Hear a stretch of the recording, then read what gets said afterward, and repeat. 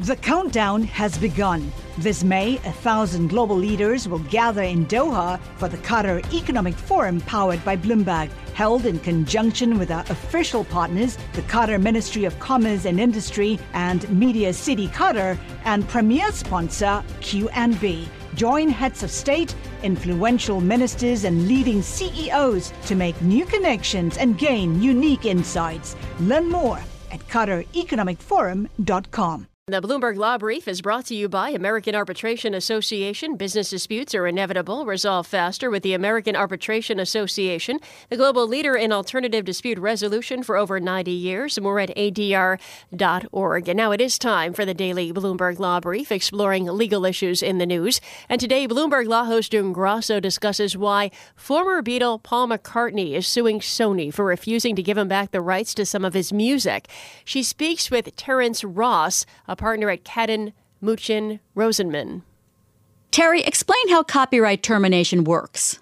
Essentially, there was this notion when we redid the copyright laws in 1976, this popular notion that big companies, recording companies, publishing houses, movie studios were taking advantage of the creators of works, and especially when they were young and they were new in their fields, and that they were obtaining the rights to the copyrights to their works for relatively little money.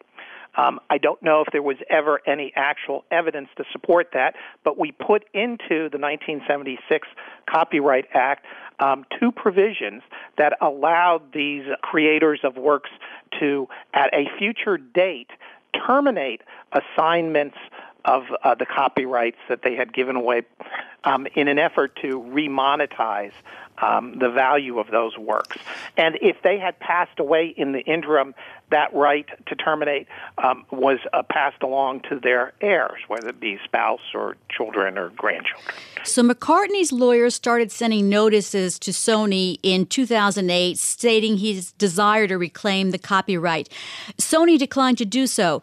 Why would Sony agree to that without a court fight? Because it is so complicated to comply with the regulations that allow you to terminate. It would be a mistake, in my view, on Sony's part to ever agree that they were done properly, because there is always the risk that McCartney will have botched the termination procedures, and therefore Sony will get to keep the rights. And that's Terrence Ross, a partner at Cadden, Muchin, Rosenman, speaking with Bloomberg Law host June Grasso. You can listen to Bloomberg Law weekdays at 1 p.m. Wall Street time here on Bloomberg Radio. And that's this morning's Bloomberg Law Brief. You can find more legal news at BloombergLaw.com and BloombergBNA.com. Attorneys will find exceptional legal research and business development tools there as well.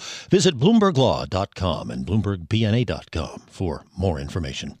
The countdown has begun. From May 14th to 16th, 1,000 global leaders will gather in Doha for the Qatar Economic Forum powered by Bloomberg. Join heads of state, influential ministers, and leading CEOs to make new connections, gain unique insights, and uncover valuable opportunities in one of the world's most rapidly rising regions. Request your invite for this exclusive event at QatarEconomicForum.com.